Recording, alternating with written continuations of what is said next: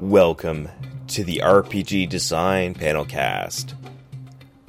We bring you the very best recorded panels, workshops, and seminars concerning role-playing game design and publishing. This has been made possible by the generous contributions of the panel speakers and Double Exposure with their leading game design convention, Metatopia.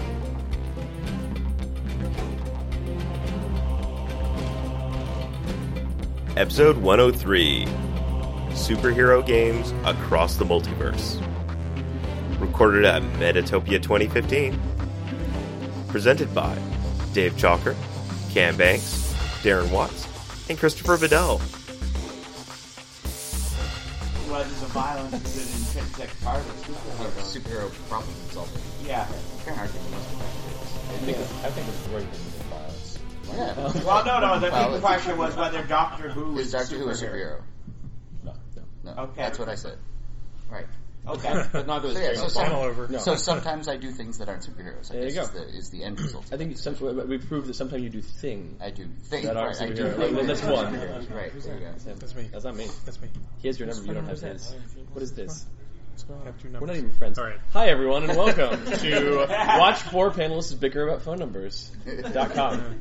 This singer's not in your contact list. Report junk. Okay. Yeah.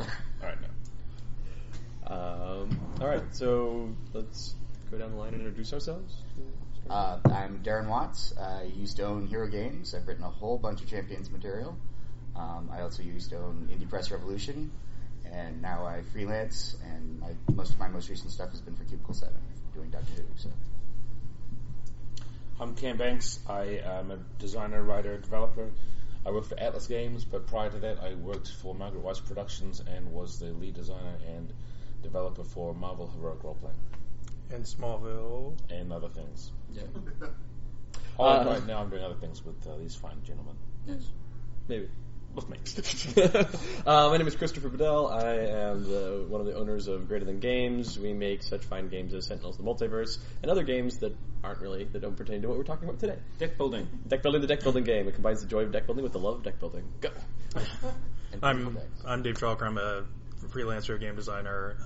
I worked on Marvel as well with Cam, and also working on the Sentinel Comics role-playing game with these two guys. There's what? The what? The what? Oh, Surprise! I'm sorry. Did I hear that? Yeah. Cool. Yeah. So this panel is called Superheroes Across the Multiverse, and it's talking about superheroes in games. So I guess writing superheroes in games is an interesting challenge because, like, what's the difference between a superhero and what's the difference between a superhero that hits something really hard and like a fantasy guy in plate mail that swings a big hammer? And a lot of that has to do with like feel. I mean, depending on whether you're making a board game or a card game or an RPG or whatever. The thing that I try to do with my characters is always that they're like everybody's overpowered. The idea that like you flip through a deck and you're like, this guy's he has way too much going on, too many powers, too strong. And if you feel that way across the board about everybody, that kind of gives a good feel of like these are just all like larger than life characters. Right. But like we were talking earlier about like is Doctor Who a superhero or not? And Ken says no, Doctor Who's not a superhero. Why not? Why not? He's a sci-fi protagonist. Okay. But sci-fi can be superhero too. Yeah, because they're superheroes, of right? Green Lantern No, and there's no stuff. such thing. No, but you have a point. I mean, like, you could say he's a superhero, but I don't think he's overpowered so much as he is a Deus Ex Machina in walking around. Yeah. And the real interesting characters in the show are the people who hang out with him. He's like Doc Savage, right? I mean, Sure. you read Doc Savage, and like, I don't think Doc Savage is going to fail at anything. But he has like 5 people who work with him, or 4, however many people in his 5. team, and they all like were good at one thing really well, but Doc Savage is good at all those things.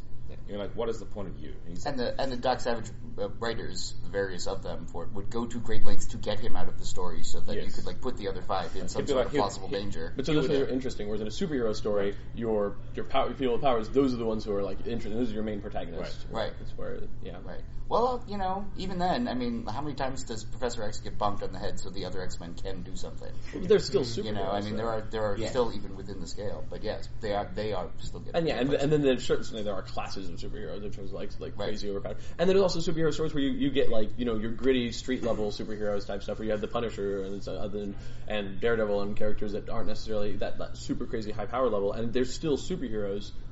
even though they don't fit that overpowered scale. Yeah, I think that's a key thing for defining it, is that they live in a world of superpowers, because the Punisher kind of like almost defines himself as the guy who winds up around these people who doesn't have powers. Right. So even then, he's defining himself against the thing that does exist out there. That the world is full of crazy and powers and monsters and dimensions and magic and all these other things. Is, I think, one of the defining tropes of being a superhero story. It's also why one of those things that people like to subvert sometimes. They'll say, let's do a story or a comic book about what if the real world had superheroes all of a sudden, which happens over and over and over again. It's a common thing people want to do when they want to try something different. Right. So, like Heroes on TV, for example, was like, wow, it's our world, but it's also got heroes in it, and superheroes. So that fails to actually be true for that, but then it becomes that way because you just the presence of heroes. Right. Creates, Eventually, they build up to it. And, I mean, almost every one of those stories does eventually kind of like go in that direction. I mean, at the point where you're saying, well, what if people had powers in the real world, and you don't have that background, I don't think it's a superhero story yet. Yeah. It may be the beginning of one, but that's just a science fiction story until people actually kind of like adopt the sense of the universe. Yeah. I think you can't even really quite qualify that as a superhero story. So in the game space, Greg stole used Progenitor. We call that a superhero game because it starts with the idea that it's the regular world, I think it's in the middle of the Vietnam War, and then this one person gets powers that then sort of spread almost pathologically. Right. Is that a superhero story only when you get a lot of people? I think it's most people eventually turn it into one. Yes, but that's not a I think it's a superhero origin story. Right. Exactly. Like I think it is like a proto superhero story. It's a trigger event which turns the world into something else, right? Right. I mean, if the world if there was one superhero, I mean, this was lampshaded on the Supergirl TV show just last week when they talked about how Supergirl, who's in National City, I guess it's where she lives, and she's like, I'm doing these things, everything's failing, and they talked about how Superman, Maxwell Lord says this, when Superman arrived, suddenly everything got bad in Metropolis. We started having all these bad superhero villains arrive to fight him. So the presence of a superhero creates the opposition that turns the world into something else. Yeah, superpowers are nuclear weapons. Right. Once somebody has them, everybody else has to have them, and then there's it's an escalation of power. There's lots of stories that begin with one guy gets crazy powers. They don't all turn into superhero stories. Right. No, that's true. Many of them just stay Batman, science fiction or something. The thing with Batman is that he's a normal guy, but in a lot of his stories, he's responsible for a lot of the supervillains coming out of the woodwork and being like, oh, wearing a mask is a great idea, but let's do this with this instead. Well, and they're almost all terrible mental illness stereotypes. Yeah. And he himself is one living mental illness stereotype. So, I mean, the funny thing about that is that it still does that, right? As soon as one person does a thing which is different, the world changes and the trigger event happens. Right. And if that trigger event never happens, then you're just in a different kind of science fiction story, Yeah. When the mule shows up in Foundation, that doesn't change it suddenly into a superhero story because you don't get any additional, He's still only the one guy, so then it goes on to be a war story and everything else the Foundation is. So, how much of that though is narrative convenience? Because a lot of the stories just want to justify, well, we have a superhero, we need a bunch of supervillains. Sure. And rather than giving them all individual origins, we'll just say it all happened because of this. Well, I think a lot of stories are rather than starting with a superhero and then adding supervillains, like the Superman and the story kind of did that. But I think a lot of stories rather start with supervillains and add superheroes because superheroes without supervillains are weird. They're like, I can shoot laser beams from my eyes and I can fly and I'm going to stop bank robberies. It's like, okay, good for you. Like, chill. Whereas when you have somebody who's like, I have a doomsday device and I'm going to blow up the world and I control legions of space monsters or whatever, then you need a team must arise to face them. And so I guess, and in that second thing I said there is narrative convenience, but I mean, right. That's writing. You say that like it's a bad thing. Right. Yeah. Like, Yeah, no, I mean, like, I don't think any superhero stories exist that weren't originally set out to be superheroes. I don't think there are superhero stories where somebody's like, I'm going to write this story about normal things, and then they became superhero stories. Like, I mean, you're going towards that. You're trying to write capes and cowls one way or another. And so with that sort of intent, you're going to have superpowered individuals facing off against superpowered individuals, and like that is your intent. So but when it comes to unintentional superhero stories, I often hear the old World of Darkness criticized for that. Where you basically gave all these people powers, and so what are they going to do with them? They're going to have fights with Trenchcoats and katanas on the streets. So what about stuff like that where you have, I guess, sort of genres lead, where people go, well, if I can move super fast and I'm super strong, there's not really a reason for me not to punch that guy through a wall. Sure. Yeah, I think a lot of the time, the game mechanics really guide that. So, there was more in some of those World of Darkness books about how combat works and all the different guns you can pick up and what damage swords do than, how you can leverage contacts and, some social obligation. Yeah, some system of like favors and whatnot. And if you give me a book that has 2 chapters on combat and 1 chapter on social interaction, like, okay, so this is a 2/3 fighting system, right? I think when they called it a storyteller system, but that didn't mean that it was actually about like that. I mean, that was just a way to differentiate it from what was presently out there. I mean, every RPG is a storytelling system in some way, right? But if you have mechanics to support it and you make that about the focus of it, if it was more about the politics and intrigue between vampire clans and actually made an effort to do that and phrased out the whole conflict a little bit, you would have had less of that superpower features. And things that are not, themselves entirely superhero stories can pick up superhero story elements in them. They can, blend into them. By the time, Angel was in season 3 or whatever, it was at least half a superhero story, right? I mean, so much had been picked up and kind of, crafted on around it. And I would say Buffy was from the beginning. Yeah. But then, you look at, the Underworld movies, and I don't think anybody would consider the Underworld movies superhero movies. Right. But they're full of superpowered individuals facing off in titanic contests. So right. Well, because it's missing all of the other tropes that go with superhero. And it has the horror tropes instead. Superpowered people beating up on each other does not by itself a superhero story make, but it's an element of it that's kind of, key to defining it. And I think you can. I mean, this is the thing that we were talking about very early on. I think you absolutely can have a superhero story that does not involve violence. Mm-hmm. But it only works, for the most part, it largely works if it is within the idea of these people are all really good at violence, and this one story that we're telling doesn't happen to involve that violence. Sure. We're doing a story where, hey, oh my god, so many X-Men comics, especially out of the 90s, are just soap operas.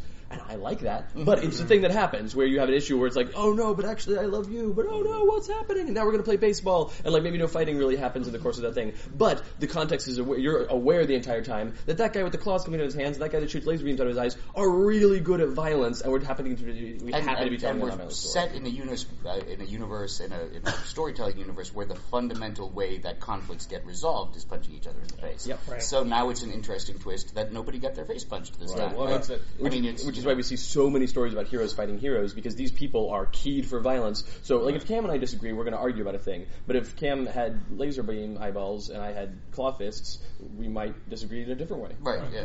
Especially if there's a great universe. Right. It's a rule of the universe, basically, because even if Cam had laser eyes and you had claw fists, and you just started brawling over everything that you come up, the rest of us would kind of just stare at you for a bit. We wouldn't keep friends very long. Right. Not only that, but there's violence, the comic book violence of we can hit each other, but we'll be fine in the next issue. We get to beat up on, but somebody hitting somebody with claws, he's dead.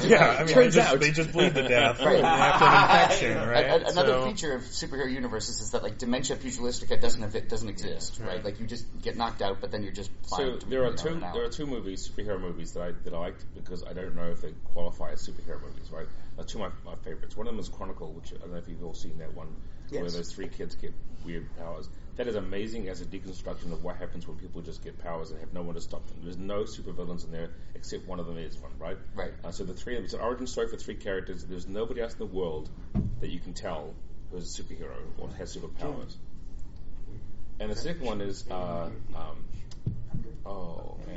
Will Smith movie. Hancock, which I just love that movie. Because it starts out, you think this is going to be a goofy movie about a guy who's got superpowers and he's just a homeless dude and he's not. And then it becomes something completely different when you find out what's going on. The halfway through twist. And that was amazing. And the thing with Hancock was, I went to see it because the trailer made it out that way. To be a comedy. It's a superhero comedy. Right. Yeah. And I don't think it was, it was funny, but it wasn't a superhero comedy. Well, it set you up. It set you up in the same way that Audition does as a horror movie, right? Yes. It pretends to be something else to get you into a certain head state for when the twist hits you. Yeah. Right. You know, I'm almost so- thinking that Krampus, that movie coming out soon, is going to be the same thing. Oh man. Because you're like, oh, it's all the comedy actors. That's going to be funny about Christmas, and it's not really. I don't know. The trailer didn't look very funny to me. No, it looked horrifying. Yeah, right. Right. I mean, I think they gave it away, right? I think. But the twist is it's a comedy, actually. Right. And Actually, I it's mean- on a banana peel. Yeah. All right, new panel. We're going to talk about Krampus for the next time. No, but I think like Hancock and Chronicle both are good examples of where you have worlds where I don't believe that there was any implicit other people with powers, and yet I don't even know if they became superhero stories. But did they or were they not? I don't know. I mean, I think there were, if nothing else, superhero origin stories. The characters, they might not be superhero movies, but the characters in them were super powered. Yeah. They were. I think you got it right at the beginning. They're both deconstructions of Yes. it, and therefore, as a deconstruction, it doesn't necessarily contain all of the elements, but it's clearly commenting on the elements as we understand Yeah, I them. mean, Watchmen does the same thing, Right. but in a different way. Right. But you have to know, or kind of like subconsciously at least know, what a superhero story is supposed to go like, so that you can understand where the commentary comes from. Yeah, I've had some friends who are like, oh, I've heard great things about comics, and I've heard great things about Watchmen. I've never read any comic books before. Should I start with Watchmen? I'm like, no, you should like get to know comics and then read Watchmen, because sure, you could read Watchmen, it's a fine story, but with an understanding of like comic book tropes, then you're like, oh man, I see what Watchmen's doing here. Right. Okay, so I think we all, as a room, roughly agree on like what is a superhero, what is a superhero story, et cetera, et cetera, et cetera. So what's the deal with superheroes in games? Like, why do a lot of superhero games just get kind of ignored? Like superhero games, it's a niche within the industry for some reason. Like, generic fantasy guy. Totally, like everybody is into generic fantasy guy games, like, am I like except for the people up here, but but like in terms of like what is a game that's going to be like widely accepted across the industry? Sure. You make a generic fantasy combat dungeon whatever game, and like that's not a niche game in the industry. A superhero game where you have, instead of generic fantasy guy, you have super strong guy with a cape, that is a niche game in the industry. Yes. And why is that? Please tell me. I think fantasy games, in a lot of ways, like you were saying, borrow a lot of those tropes, but also in a way that, like, a lot of the context is already kind of defined, right? Like, you already know, like, okay, there's monsters out there and you fight them and that kind of thing, where, you know, the superhero games, like, there are such, like, the two big superhero universes are such in people's heads that it's hard to, you know, like, carve out something like that and not just kind of bleed everything together. Sure, but I mean, even like the Marvel heroic role playing games are fine. You got Marvel, so you have one of the big properties, but it's still a niche game in the industry. I slightly disagree with the premise. It's not that I disagree. It's just that I'm like, well, when you take fantasy off the list, we're all niches, right? I don't think superheroes are more niche than horror or are more niche than pulp. I think sci-fi even fails to grab people. I mean, there's no one can say the generic sci-fi game is X, because even Traveller wasn't a generic sci-fi game. It had its own rules for how sci-fi worked, right? Right, yeah. There's nothing like D&D for other genres. But D&D isn't a generic game either. Right. Yeah. Right, yeah, it's defined what the genre is. Yes. I mean, yeah, D&D, but I mean, like I think fantasy, that is a I whole think separate that's thing the unto thing itself. is that the entry drug into role playing is D&D. Yeah. And it is fantasy. So many people have it in their mind that that's what role playing is. Right. And that's why everything else is almost to a certain extent, at least partly an accident of history, right? Yeah, I think that's the Michael Jordan syndrome. Yeah, well, it's Watchmen, right? It's like if superheroes weren't existed, then everybody would read pirate comics kind of thing. If D&D hadn't existed, maybe superheroes would be dominant, you know? Yeah. Well, one of the things I think, to tie this back into the beginning discussion we had for the last 15 minutes, is superhero genre eats other genres. Yes. What it does. And so, to say you have a superhero game, everyone then has to ask, well, what kind of superhero game? Right. In a way that people don't have to ask. Exactly. And science fiction falls into exactly that same track. That was, George McDonald's original point with Champion Sport, that in order to make a great superhero game, you had to make a great generic game. Right. Because superheroes can go anywhere and do anything, and they've got robots, and they've got pirates, and they've got wizards, and they've got all these other things can show up in a superhero story. Right. So for your superhero game to be successful, it needs to pretty much model almost any other kind of story concept to be functional as a game. And then what to tie in with the marketing angle or the attention grabbing angle is you have to do extra work because absolutely. To get people to understand what the heck you're talking about. Yeah. Absolutely. Which is why I think Mask's campaign has been so brilliant for it, of so hitting so hard, so specifically on the concept of like the teenage superhero, like carving out their own place and having their mentors and having all the other stuff, like part of it, and hitting that and explaining it so well. I think that's one of the reasons that it was such a smash Kickstarter success. Yeah. So. In the back. It's arguable that even though there isn't one specific superhero game that's dominating the RPG scene, there is an approach that is kind of seen as the standard traditional, and that's the intense detail modeling of a power set. Mm-hmm. That's their fault, though. Once again, to a certain extent, accident of history. We were around first, so it's. Sorry, I think that the reason that I brought up this is like the fantasy game is kind of like the superhero is a niche as opposed to fantasy, and this is because I think that fantasy games you're in a completely different world and there's monsters and everything like that. Whereas superhero games, even though, like we talked about at the beginning, you're in a different world, the world has changed, it looks more like our world. Mm-hmm. It is more recognizable as, superheroes are flying around cities and they're dealing with stuff that we see all the time. And so it is both closer to what we recognize as home, but also a really different sort of situation. Whereas fantasy, you say, they live in the land of Bingham Badaflam, and they see these Biblofty geese coming down the street every day, and they have all these different sort of things. It's completely different. Whereas with superheroes, it's like, no, they live in Chicago. And they fight crime. We know what crime is. We don't know what big Loflams are, but we know what crime is. Well, often they don't live in Chicago. They live in Central City, or they live in Keystone. Sure, I mean, but those cities are recognizable. Are certainly recognizable with elements of obviously. Whereas none of us have ever lived in a town with a castle. Well, that's true. I have. I'm from New Zealand. We have castles everywhere. But not demon infested. Right, I was going to say, do you get to just wander around it with a sword, just hacking it? Because New Zealand's starting to sound more awesome to me, actually. Actually, we have to kill those ones. Oh, okay.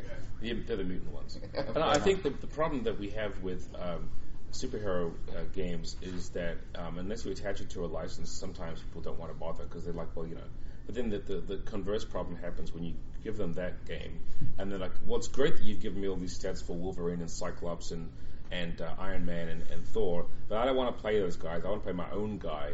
And you're like, well, what's the guy like? Well, he's cool and like sort of a loner and his claws and savage and degenerate. So Wolverine, like, no, he's the Badger. He's the other guy, right. Or he's kind of the incarnation of this god on Earth, and he strikes his weapon and turns into the sure. Yeah, but the thing that I found that when I was doing it with Marvel was that people told me they want to do these things, and I said, you could just play these guys.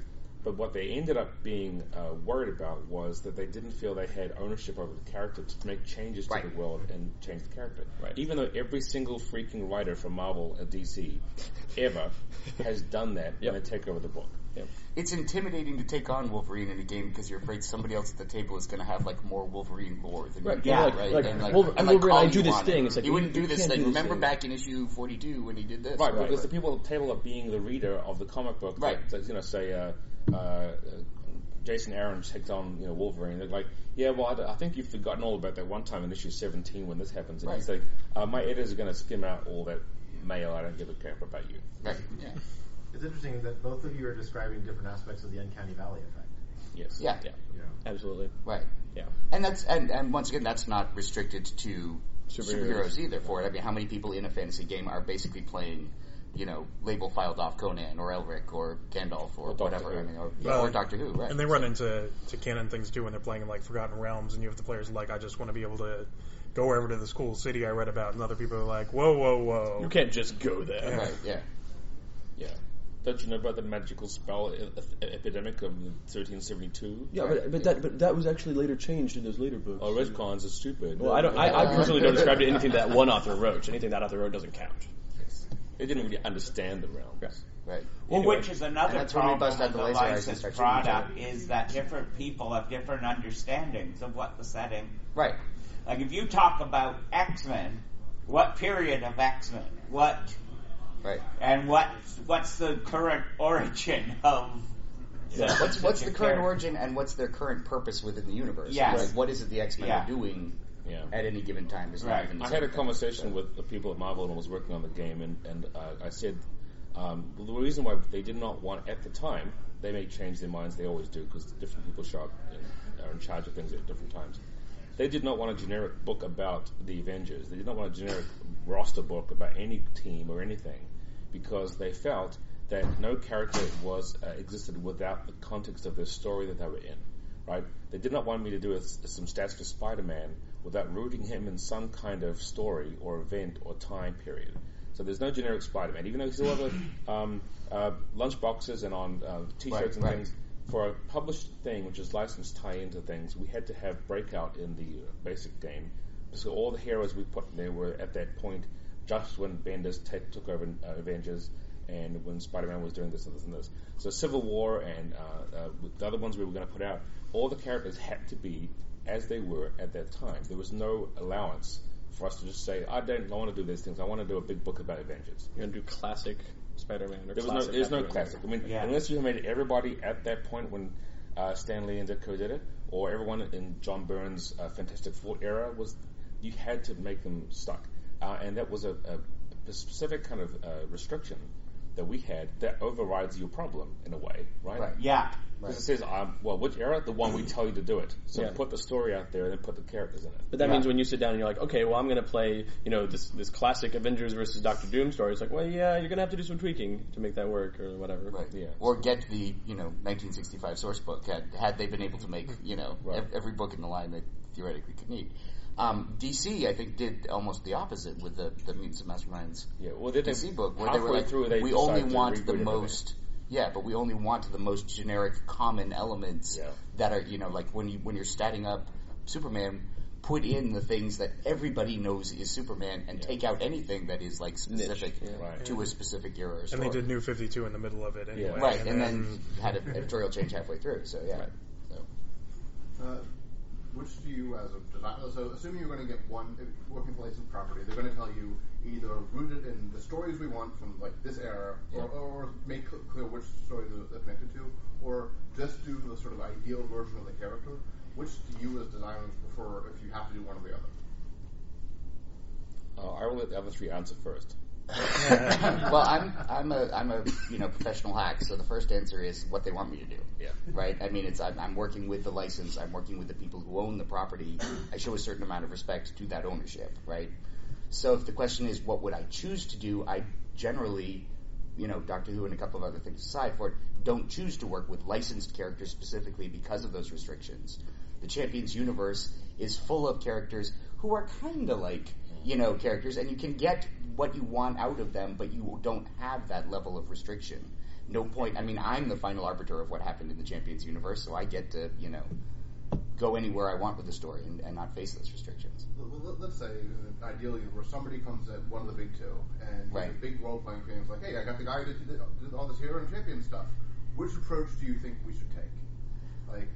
For my personal taste of limited to only those two, I would think I would do it the DCU way, because I want these characters to be recognizable and as broadly useful as possible, right? So I would include the elements that everybody recognizes as part of the character. I would include the powers that they've always had.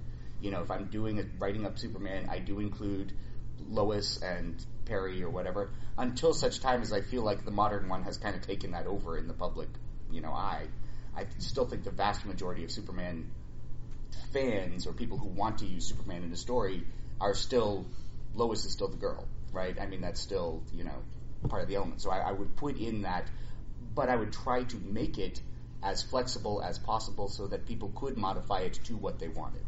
If what you really, if you're 14 and all you know is New 52 Superman, then I want you to be able to use what I've written with the minimum amount of extra work to make it the Superman that you want and know.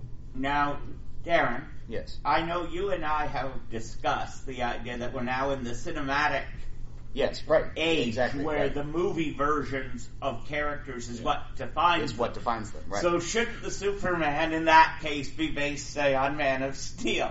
To a certain extent, yes. That would be a very serious consideration in what I was doing. Yeah. And I think for the most part, the Man of Steel Superman is that kind of like generic baseline character.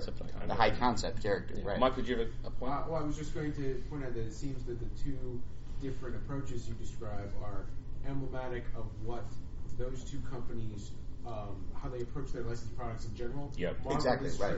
Marvel is all about continuity and trying to use things to draw their synthesis, even integrating their TV universe and their cinematic universe, and now collapsing their ultimate universe in the menu, right? And DC is all about, we have these iconic things, and now we're going to make this iteration. And the Flash TV show is not going to be the Flash movie. It's not going to be the Flash comic book, but they're all the Flash. Because they are basically Greek gods, and Marvel is not. Yeah, right. Yes. Marvel is like character storyline based, and DC is like icon based. Yeah. So Marvel has been a reaction to DC for 50 some odd years, and they're it's worked just fine, and they see no reason to change that now. So. My answer actually to you, by the way, without the question of whether which one I would do, I would still go the Marvel way. I think that's always been how Marvel's done it. Even the Marvel superheroes game did. Whichever was the current versions of them was always the one they used. Right. The reason why I love the way that we're doing it with Christopher's game is that we're going to make sure that we put them at a certain point, the characters. There's a certain point in the story, and that is like, because we were talking about this actually pretty early on. It's like, where does this book land? And like, yeah, you can play them wherever, but where does this book land in the Sentinels of the Multiverse continuity timeline? And then, like later, if there's a lot of interest, and we can make a source book or at least a PDF or something for like playing them in the Silver Age, or playing them in the Sentinel Tactics timeline or whatever. But having a specific point in time that we can say, okay, this is a snapshot of these characters as they are at the height of their power or whatever. So yeah, and part of that is actually convenience for me. I like to have an actual keystone reference point and say, well, I know what the powers are going to be. If I can ignore the fact that Iron Man used to have a nose on his face, I don't need him as roller skates. I don't need that. I will define him as people know him at the time. Iron Man still has roller skates today. He just doesn't bust them out that often. They're in there. Oh, they're totally in there. If he needed them, he'd pop them out. I wish he had the briefcase still. That was cool. That was cool. Yeah. At one point, his mask was like rubber. You put it over his face and made it go hard and stuff. I just think the whole thing was wacky. Any other questions we have about? Actually, you touched on this about characters changing over time. So one of the things that exists in the games that almost never exists in the base stories is the expectation of advancement. Mm-hmm. That the character is just going to keep getting more and more powerful over time. And that's always sit a little odd with the genre. It's D&D's fault again. So yeah, for me, superheroes don't level up, but they do have character advancement. If you've been paying attention at all to like X-Men comics in the last few years, there was the whole big thing where the five different X-Men got the Phoenix Force split among them, and then those 5 X-Men now are having power fluctuation things where Cyclops' beams are like and Colossus, instead of turning to metal, he has just kind of like patches of metal roaming across his flesh at all times. He's fine now, though. Again, see, there you go. But so there is character progression, but there is not necessarily leveling. Every time a character changes, get the powers, but then they'll lose them again. Well, see, the way I think it's like Quicksilver lost his powers and then gained super speed back from the Terrigen Mist, but it's actually by like slowing time around him instead of speeding himself up. And now I think a lot of them they hit a point of stasis, right? Yes. I mean, obviously, the Fantastic Four in Fantastic Four #1 in 1962 are way less powerful, way less skilled, or whatever, than kind of like what became, kind of like the level they plateaued at, right? So you do have character advancement in power level and that sort of thing early in most characters' careers. Once they hit the point that's kind of like satisfying for the writer for it, and Champions does, kind of that gives you the options for it. The character advancement comes with, rather than necessarily adding dice, but then you add lots of contacts and you add, some more skills, and hey, we got a new cool thing for our base, and we got a cool new vehicle or whatever. I mean, like those can be character advancements as well, even if you have kind of like hit what is clearly, the Fantastic Four clearly hit their campaign limit of like powers that from their GM somewhere about like 1968, right? And then ever since then, we have like the odd thing that spins off, but everything else all their experience points have gone into the Baxter Building and the Fantastic Car. I actually think that and the Negative Zone. And the John Byrne era was when it solidified it. Like John Byrne, John Byrne made her Invisible Woman. John Byrne made these characters. And it worked for that was John noticing that she was still built on a lot fewer points than yes. So she kind of got a She had a whole bunch of unspent. She had a whole bunch of unspent experience points. Right. Clearly, we've been screwing you over for 20 years. And you can go ahead and catch up with everybody else. So her player went off to university and came back and realized that she'd been an NPC the whole time for the last 3 years and said, what the hell's going on? Exactly. And what is this girl bullshit, actually? With Marvel, what happened was that I watched what they did in the comics for Advancement. I realized that with a big event, you would have this huge thing happen, and the writer of whatever storyline that was happening, it wasn't just events, it was always like 6-issue stories or 12-issue stories, would do something funky to Spider-Man, like, you know what, it turns out you're a totem avatar of a spider, or it turns out you will die and come back as with whatever. Iron Man gets the best suit in the absolute universe. He's never had a suit as good as this one. It does all these things. And then at the end of this story, when they change writers, the new writer comes on and goes, you know what, I like this part of that, but this is BS, and I'm going to ignore this. And also classic Spidey, classic Iron Man, classic whatever. And so to reflect that, you would grow as a character. You'd add things, you would unlock new abilities, and you might get more things. You'd shift your headquarters, you'd get more fans and things. And at the end of the event, you would say, okay, well, we're done running that one. We're going to do something else next week. Do you want to keep same characters, guys? And they're like, sure. Well, okay, rewrite the character sheet to keep the stuff you thought was good that happened, and then the rest of it we'll ignore. And the reason that happens is there was no point buy in the game, right? Right. You made a character however the character was supposed to look. If you wanted to make Thor, you made Thor. If you wanted to make Wasp, you made Wasp. And so any changes weren't really reflected in any kind of point balance system. Right. And so it was just like, if you want to be Spidey, you want to keep organic web shooters? Great. Throw out those weird-ass things, talons. No, you don't want that. You want to have poison bite in your mouth? No. So often, Spider-Man reverts to his classic format because the writer has changed. Yeah. He almost never does that before that happens, though. Someone always like, and that was my story, thanks, I'm out. And then part of it is because it's a game as well, right? I mean, there's in games, story games frequently kind of bend this for it, but certainly within any kind of like point by tactical combat, like the more traditional crunchy super games, there is an assumption that everybody at the table is playing with the same number of points, that it's a fair game and everybody has it. The Avengers aren't fair. No. Thor and Hawkeye are not built on the same number of points. That's kind of the point of Hawkeye. That's why Hawkeye's awesome. He talks about it all the time. Right. But clearly, the character of Hawkeye, with all of like the cool extra stuff and in there for it, if your point buy system is valuing those points right and is valuing the various ways in which Hawkeye is awesome correctly, then they probably are built on the same number of points, right? But they're not reflected in the power level. Right. So there's there's gamist stuff that like happens at the table that is always that you have to kind of like, if you're trying to model a genre, you always have to kind of sometimes it's a real stretch though, especially with champions. Should right. I was just going to say, I mean, shading off of all of this, is that they don't necessarily get more powerful, but they can do it smarter, right? Yep.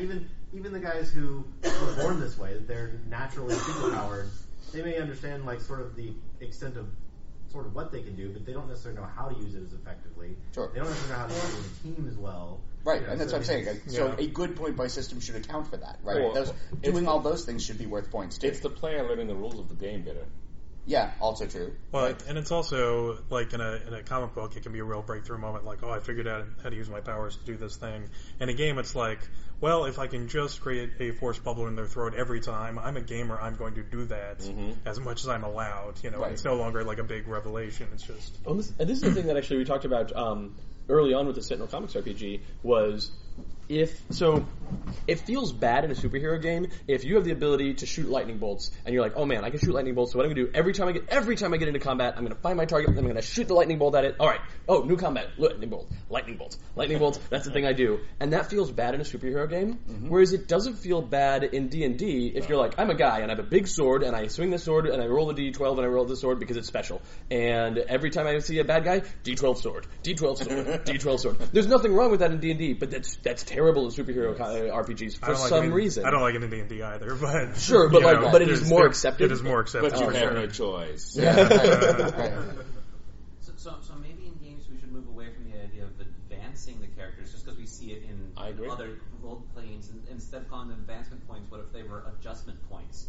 That every so often you can change your character using the points to reflect them as something different, but then later on when you get new points, well, growth can cover that too. I like growth and I like character progression because character progression talks more or less about the power and more about the person. And they might not have, Spider-Man might not have the 6 arms anymore, but it's not written out of existence. It's like this was still a thing you went through, and you learn. And he occasionally makes a joke about like this isn't as bad as when I had 6 arms, And his experience with that has taught him some new trick that he can still use when he has 2 arms. Yeah, which is avoid things that make you have 6 arms. It's 6 arms bad. Right. What else we got? So, as someone pointed out, some issues are about punching people in the face. Yeah. Some issues are about superhero, soap opera. Where do you draw the line with creativity? I guess how do you support both? How will we do that? I don't know. Yeah. Which stuff? I guess that that depends a lot on your gaming group. It depends a lot on your GM, what kind of story you want to tell. Some gaming groups are like, if you do not give me something to punch every week, I am out.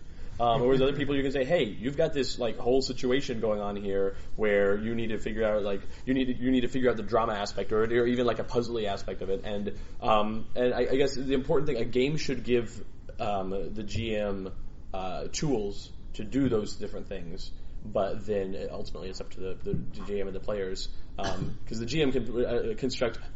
So many times I've constructed elaborate things to put my players through, and they get to it and they're like, oh, no, that looks dumb. Go this way instead. It's like, okay, throw out those notes, and I guess we're just going to bring up the random encounter type. I mean, I love the idea that you could have those episodes when it's like, you do a whole sort of Brian Michael Bendis decompression storyline where nothing is happening except them talking with lots of things. And if you have 3 players show up one night and the other 3 are not there or something, so this is a small story where water breathing dude and telepathy girl go out on for a date.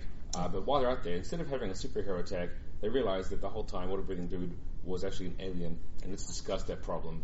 Right. Well, Marvel Roleplay supports that with the refresh scenes. Yeah. Mm-hmm. Right. The transition scenes are all about that. Yeah, and supports that with certain things on that hierarchy of milestones. Right. Yep. Right. And Champions supports that with dependent non-player characters. Yeah, complications in general are for that, basically. Right. Right. And I'd like to hear about what your guys' games do to support that non-fighty aspect of superheroes. Well, I mean, everybody has their same systems of being able to because everything that happens in the Sentinel Comics RPG is created by rolling a pool of 3 dice. You can use you create a pool of 3 dice from your powers, qualities, and status, and your status is based on your stress level, and your stress level doesn't necessarily have to be damage. Like, there are things that are going to increase your stress or decrease your stress level based on situations. And so anything you want to do, be it I am going to fight this guy or I am going to figure out how to not mess this evening up, like is going to come from that sort of dice pool. So I would create challenges based on that would not look like combat, but that would not feel like combat, but it would use a similar like creating a dice pool to do a thing. Did we decide that if you don't use a power for some reason, that it's a D6 default?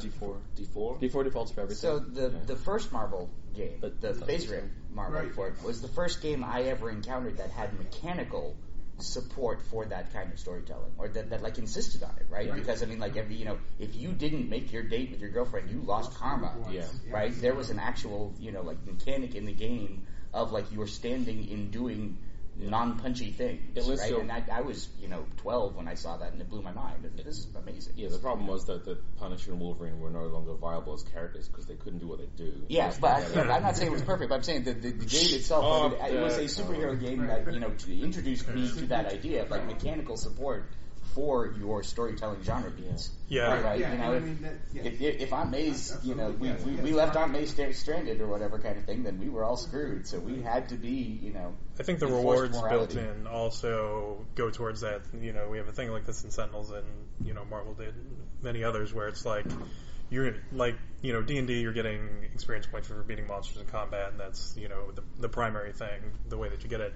Whereas superhero games will often be like, well, actually, when Spider-Man makes a joke, you get experience. It's stuff that isn't related to the combat side of it, the like succeeding at the actual mission. It's the relationships between these characters, or doing things that this character would do, and you're incentivizing the players because they get XP or whatever. I think in some ways there are occasions probably going to be with Sentinel comics where you've got these principles that your character embodies, right?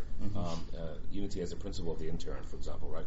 And so those not only have combat or conflict or action sort of applications, but also tell you ways in which you will, act outside of those things.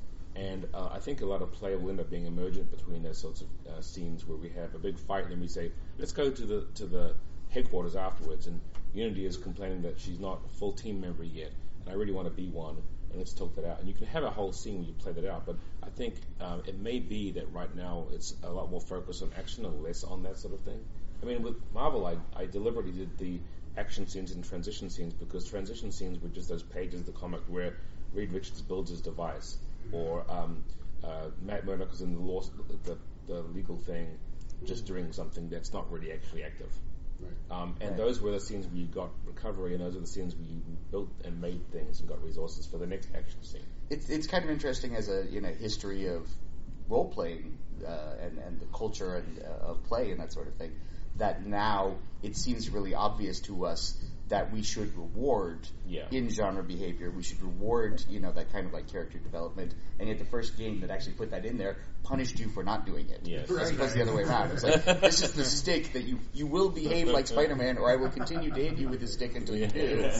And yet in 1982, that seemed like a reasonable way to play a game. That was just like, oh, totally. Yes, you should beat me because I'm doing this wrong, And that we have, no player today in any game. Well, they might do it kind of ironically, actually, and find that funny. But apart from that, it's no serious game system. Let's do it with this game. Would do it with right? I think we should stick punish rather people than carrot. for everything. Yeah. Right. You personally, right? Yeah. Right. Come to your house. When you buy the game, you send me your address. Page 27. If you do not do this, come to your house and beat you with a stick. The heroes will do this next, or else. Right. Yeah. Legacy will be inspiring, or will come to your house and beat your cat. The Legacy player needs to make a speech about America every game, or you have to throw your game away. Right. Yeah. Exactly. Buy a new one. My game there's a chip in the game that tells whether you're doing it. Are you doing the American speech? Nope. I didn't hear an American speech. What's up in flames? It's a little fireworks. Right. Sorry, I gotta go buy another one now. God damn that chip. I bought like 8 copies. You're gonna sell so many copies? More sales. Oh, it's great. This is a good idea. This is brilliant. Because I got into games to make money. I was like, it's lucrative. With American chips. RPGs make the most money of anything. Lucrative. No, but it's a very, very valid point, right? I think it's part of our discussion about how to expand that into the game is going to really hinge upon how the game currently works and why we can do it that way. Yep. Well, those elements exist even in action scenes too. A lot of times, you can't walk up to a bomb and punch it usually. Sometimes some days you just can't get rid of a bomb. There are times when the Thing is fighting a bad guy in a comic book. Then it's not really about the Thing fighting him. It's about what the Thing's going through, and they're having a conversation. And that's why we have like that stress level of like that doesn't necessarily mean that's where I got hitched, but like this is what's going on in the scene. Right.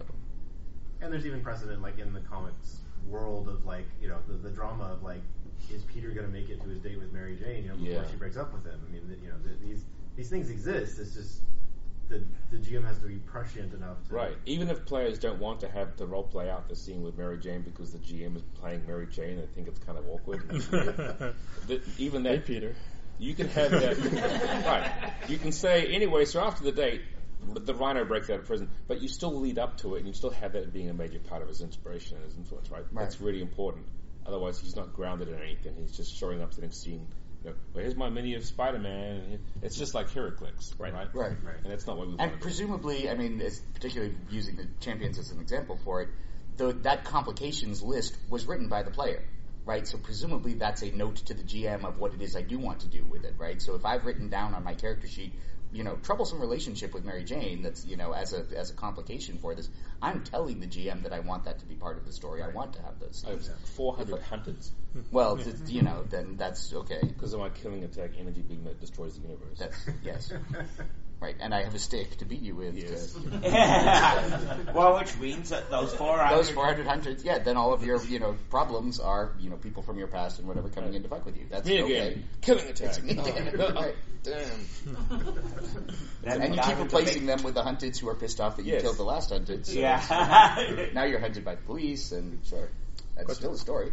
Yeah. Something I haven't yet found a system that models well is that most superhero fights in the comics are about facing a bad guy, not being able to beat him because he's got some defense, and then clevering around that defense somehow. Mm-hmm. And most games that I've encountered are just about hitting them until they're out of hit points, or some variation of that. And I haven't seen anything that really hits that mechanic. Did you read Marvel? Pardon? I was going to say, that's actually how the Marvel Heroic one also does it.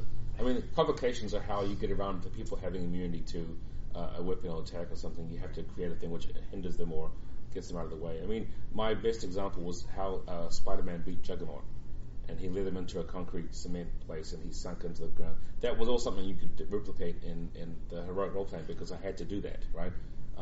Someone said, "How did Spider-Man beat Firelord?" Firelord, yeah. Right. The answer is the writer was a dick, right? It's just that I don't like Firelord, so here's beat him up. But the thing in that one was the cosmic scale wasn't an act; it was the street level sort of scale, and so the version of Firelord he fought wasn't the one maybe that Silver Surfer just fought last week. Right. I mean, these are lots of ways doing it. and Spider-Man was in that particular emotional state. And you could pretty much argue at that point when Spider-Man is like that messed up and has had that many problems and really needs to beat on somebody that badly, he's basically a cosmic level character, right? I'm okay with that, 2-minute power up for dramatic purposes. Right? You think you might have to learn a lesson about what comes with great power? Yeah, right. Exactly. Great punches. Great punching, right? Exactly. Well, I always had that trouble with the Fazerp system though.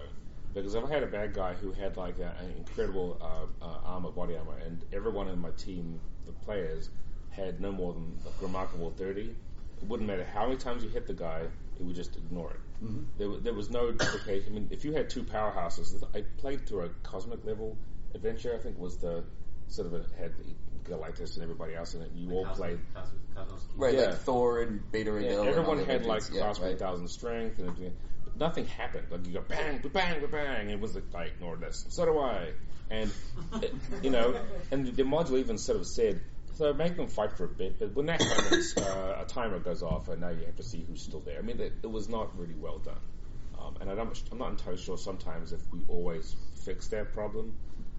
With Sentinel Comics, we definitely have different kinds of stress to cause people. I mean, you can ridicule a guy to death, essentially, in the fight, if you can't hurt him, right? Right. I don't know how Guys is going to do it, but probably, that's going to be his whole shtick. Right. It was a common tactic at Marvel, too, escalate emotional stress over, especially, you're going up against the Hulk, just keep making him madder, and avoid, and mad, and avoid, and, run away. And Hulk is the strongest. They'll just stomp off eventually, we hope. God. How much of that trope of the superhero losing and then coming back and winning is simply the players represented as the players thinking of a clever way to beat a villain that they can't beat? Right. Ideally, that's great. Well, and the players do that themselves and don't require any mechanical or GM to do that. You win. That's awesome. That is how that is really especially when you're GMing a superhero story, you should GM it differently than you are doing a fantasy dungeon crawl or something where you're okay, you face the villain and the villain hits some buttons and does an overwhelming thing and says, "Ha, you cannot stop me," and then teleports out, and then the heroes have to oh no, figure out some stuff and do some things. The pervading philosophy in a lot of game design today is helping your players become awesome, right? Helping your players be awesome. That is magnified 100 times in a superhero game. Right, it's your opportunities for awesome should come fast and furious. But you have to set up the situation first, right? You can't just say, okay, here's a guy. I want you to be awesome, so you will always beat him. Right? No, that's what I'm saying. That's you should the game and the GM should build those scenes and set up those scenes where you're going to get your ass kicked in this first scene. That's just going to happen the way things work, and then you will have the opportunity. Yeah, that opportunity will be very clearly marked for you. I guess my point is do you need the mechanics for it, or do you just need to change. I think you need to be, you need to be a good storyteller. Yeah, you need to understand narrative beats. We are doing something like this in terms of the pacing because when you have higher levels of the red, orange, red, yellow, green sort of thing, the gyro system, right? Everyone starts off with green stress level, then it can advance to yellow, which is worse. Then when it's in red, everything's crazy. Some of the abilities that the heroes have don't kick in into the red. Right? So you have to fight for a bit and get beaten up until finally you go, now I'm going to think, form blazing sword. You're like, why didn't you do it the first time? Because you didn't have it. It's my red clicker. Right. Yeah. I wasn't mad enough. Yeah. Right. Yeah. Will the, quick question, will the Sentinels RPG have a character design system? Yes, absolutely. We've been playtesting it specifically this show. We've done 3 sessions of it, and it has been working. I feel like it's been working really well. We know we have a lot of things to do with it, but that was a requirement early on when Cam and I were first talking about this. We were not going to do. I was not interested in doing a Sentinel Comics RPG unless you could make your own characters and either play alongside existing canonical characters in the Sentinels universe, or just completely have your own team that mucks around against whatever they want to. But you said character creation is very important to me. It wasn't my fault with Marvel. Just I figured it, but I just was curious. What type of character creation system does it have? It's a good one. It's a good one. It's so there's the point buy sort of system where you can specifically get exactly what you want, and there's the random rolling allocation system where who knows what you're going to end up. We are somewhere in between those two, to where you have kind of an organic character creation process that involves you're going to roll some dice, but the way that you use those is very specific, and you have a lot of options with those. So you can definitely come to the table with a specific sort of character in mind that you want to make, and you can make that character. But the process of making that character, you're going to learn things about the character you didn't initially know. So, anyway, I think we're out of time. Awesome. Thank you, dude. Thank you guys so much.